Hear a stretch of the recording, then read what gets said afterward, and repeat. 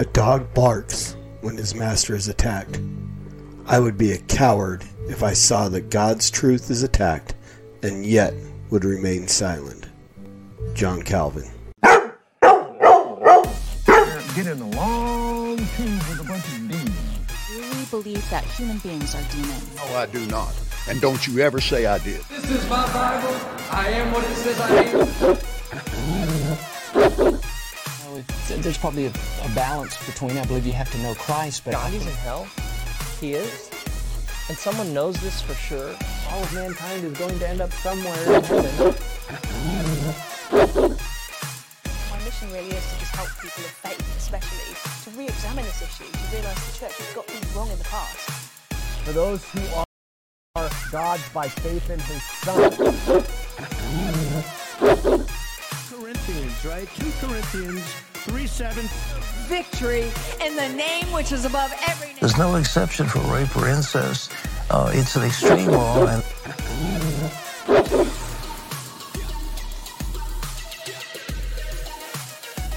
right now, bones, ligaments, tendons, in Jesus' name. Get out here right now. So put your trust in the sovereign risen king, who doesn't owe you one cotton picking thing. And yet he still promises to furnish his disciples, but we take what he's created and we turn him into idols. I'll never back down, so how can I keep it in? But you'll never see me preaching the sin of TBN. Yeah, spirit and truth is worship viewed in this chemistry, but some are spewing distorted views of the Trinity. With the enemy there, lies have been bought. Whether you like it or not, you will either get shot. No reverence from these reverends, only pathetic benevolence, who claims to heal without a shred of medical evidence. They in the public side, lukewarmer than kitchens. On live television saying Mormons are Christians. I'm not throwing stones, I'm simply shouting the truth. So if you never knew, now you're without an excuse. If you still wanna play with them cards, then let's run them. Cause even Satan speaks through others like Jeff Dunham. So who are you with? Denies a gray area. Don't make another preacher lie when they bury ya. If you're going to heaven and you know you ain't got no sin in your life, it's time to die. Hey everybody, welcome back to The Master's Dog, episode 48. I am your host, the Evangelical Norm. This is the third time I've tried to record this video. The first time I did it, and my mic was dead. The second time I did it, I had crying children up taking a bath that were trying to be my co-hosts. So now, I have a little quiet. I have piano practice. That's okay. I can handle a little piano in the background. The Master's Dog is a podcast I do to deal with false teachers. Started out as Faith and Beliefs Refuted, where I would respond to every episode of Faith and Beliefs dropped on the Saints Unscripted podcast channel on YouTube. I expanded it at that point to, at one point, to The Master's Dog, to where I could deal with all kinds of false teachers. So today we are back with our friends from Saints Unscripted. They've got a new episode of their Faith and Beliefs segment of that podcast out. So we do what we do every time one of those comes out, and we let the video play. We talk about it as we need to. I watched this video once. There wasn't a whole lot in it that I would like pull out and go, well, this is not Christian. This is not, it's not that it's, but it's not that it's, you know, what he's going to talk about. The overwhelming majority of Mormon doctrine is not Christian. This is not something that I would have an issue with in any way, but there is something that I want to talk about at the end. So we'll let him go. I may go ahead and let him, he may just talk the whole 5 minutes, and then we'll jump into what I want to talk about. I might have a couple of little points to bring up as he goes. So with that, we are going to go ahead and jump in and let David tell us, why were oaths taken so seriously in the Book of Mormon? Good question. Hey guys. So throughout the Book of Mormon, you might notice the incredible weight and emphasis placed on the oaths or promises made by different people. For example, in 1 Nephi 4, Zoram discovers that his master Laban is actually a disguised Nephi. Run. Zoram tries to make a break for it, but Nephi held him that he should not flee. And it came to pass that I spake with him, that if he would hearken unto my words, as the Lord liveth and as I live, we would spare his life. And I spake unto him even with an oath, that he need not fear, that he should be a free man like unto us, if he should go down in the wilderness with us. And then Zoram promised that he would go down into the wilderness unto our father. Yea, and he also made an oath unto us, that he would tarry with us from that time forth. And it came to pass that when Zoram had made an oath unto us, our fears did cease concerning him. And notice he says, our fears. Even Laman and Lemuel hear Zoram make this oath and say, yeah, okay, you're cool. In our culture, unfortunately, someone's word doesn't always mean a whole lot. My word is my bond. Yeah, junk bond. But let's take a closer look at how oaths were viewed in ancient Israel. Okay, so a couple of things. I don't know that anybody, at least me, and I've read the Book of Mormon multiple times, more times than I care to. Many times as a Mormon because I was bribed, and many times afterwards in research and so on.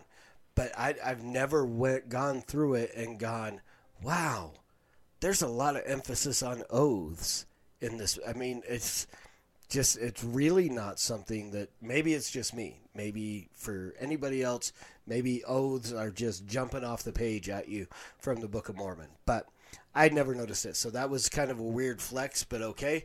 And so, yeah, let's go ahead and get into why were oaths taken so seriously. Because they are. I mean, oaths are a serious thing. The Bible is very, very plain and clear on if you make an oath, you should keep your oath. So, let's go.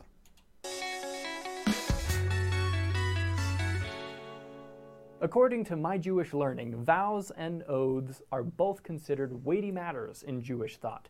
Breaking either is explicitly forbidden by the Bible in Numbers 33. If a man makes a vow to the Lord or takes an oath imposing an obligation on himself, he shall not break his pledge. He must carry out all that has crossed his lips. The International Standard Bible Encyclopedia adds, in ordinary intercourse it was customary to swear by the life of the person addressed, by the life of the king, by one's own head, by the earth, by the heaven, by the angels, etc. According to McClintock and Strong Bible Cyclopedia, that oath has always been held most binding, which appealed to the highest authority. Thus, believers in Jehovah appealed to him, with such phrases as, the God of Abraham judge, as the Lord liveth, God do so to me and more also, God knoweth, and the like. Nephi's oath, as the Lord liveth and as I live, is exactly what we'd expect to see here. And we see that kind of phraseology in the Old Testament and throughout the Book of Mormon. For Nephi to break that oath would have been unthinkable, and Zoram knew that. What happens if you break an unbreakable vow? You die. But Nephi's oath here could also serve another purpose, because making an oath in the name of God also reveals to the other person which God you serve. Zoram had no idea who Nephi was. Nephi is just this guy leading him away from Jerusalem, possibly to captivity in some Gentile nation. But then Nephi says, hey, relax. We both believe in the God of Israel. We're both on the same team here. You're going to be a free man. I'm free at last! I'm hitting the road. I'm off to see the world. This was part of ancient Jewish culture and therefore part of the culture of the family of Lehi. Even when the Nephites separate from the Lamanites, both groups continue to put a huge amount of weight on oaths. In Alma, we read about a huge group of Lamanites who were converted to the gospel by the sons of Mosiah. They separate themselves from the Lamanites and rename themselves the anti-Nephi Lehis. They recognize their sins and the many murders which they had committed. So they decide to bury their weapons of war, for it was all they could do to repent sufficiently. They had taken an oath that they never would shed blood more.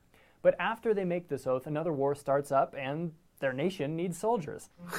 Typical. But behold, as they were about to take their weapons of war, they were overpowered by the persuasion of Helaman and his brethren, for they were about to break the oath which they had made. And Helaman feared lest by doing so they should lose their souls.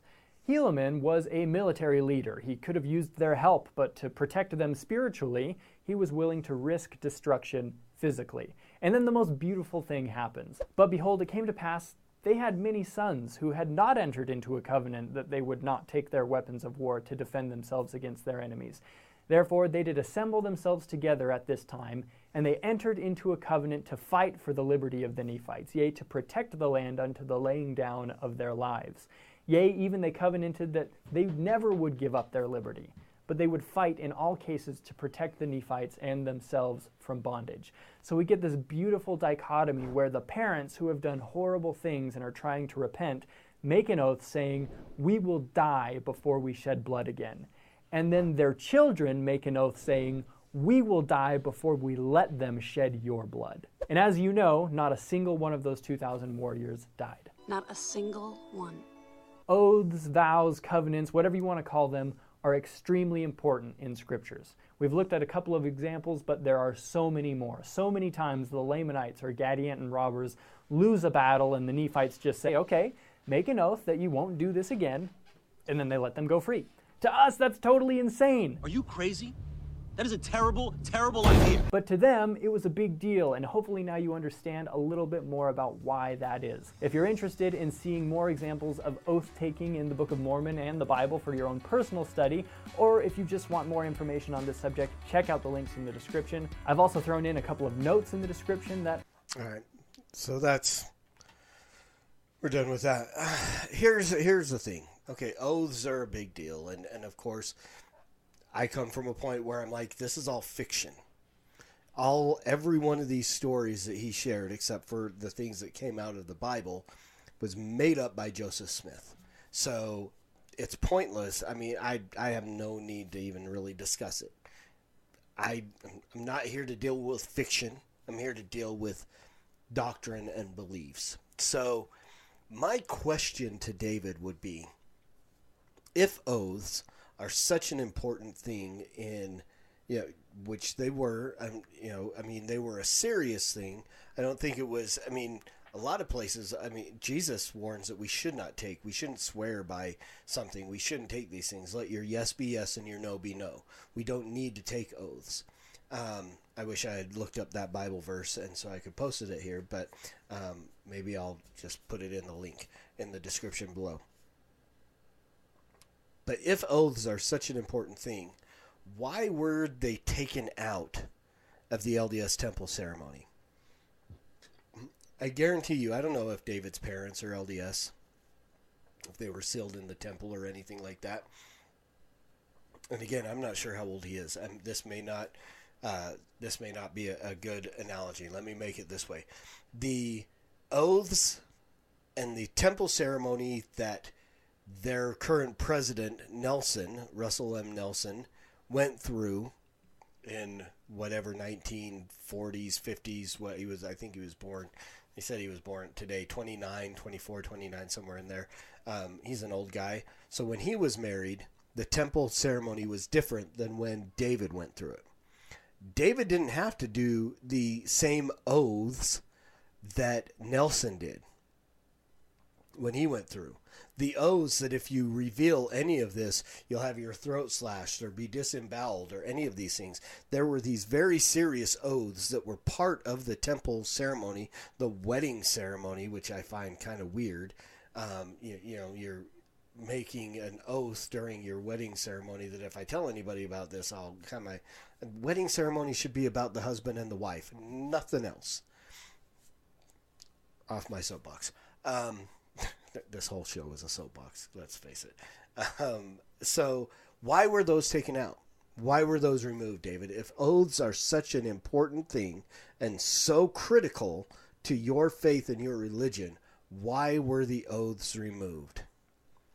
That would be my only question. That would be the only thing I would push back on this, except for the fact that everything in the Book of Mormon is fiction. It's all false. We deal with that in other places here and there. I'm actually going to talk about that in an upcoming episode. I'm probably going to have 3, if not more, episodes of The Master's Dog coming out this week, just simply because of all the weirdness that is going on. I'm going to be responding again to Kenneth Copeland, another video that he put out after the last one, and then I'm going to respond to the proclamation that was put out today by Russell Nelson, the president of the LDS Church, this proclamation to the world. I'm going to go through a video that he released where he reads through this proclamation, and we're going to talk about that. So a few episodes of The Master's Dog coming out this week, and we'll deal with a lot of different things. So that would be it. Okay, oaths are an important thing. If you make one, hold to it, but don't make them. There shouldn't be something that we do. We should be men as Christians. We are men of integrity, men and women of integrity, and we let our yes be yes and our no be no, and we don't have to go swear by the temple or by our head or by our, whatever. Don't go put it on your mama. Just let your yes be yes and your no be no, and be an integritous man. And leave it at that. So, as always, preach the gospel at all times. Use words. They're necessary. And until next time, Soli Deo Gloria.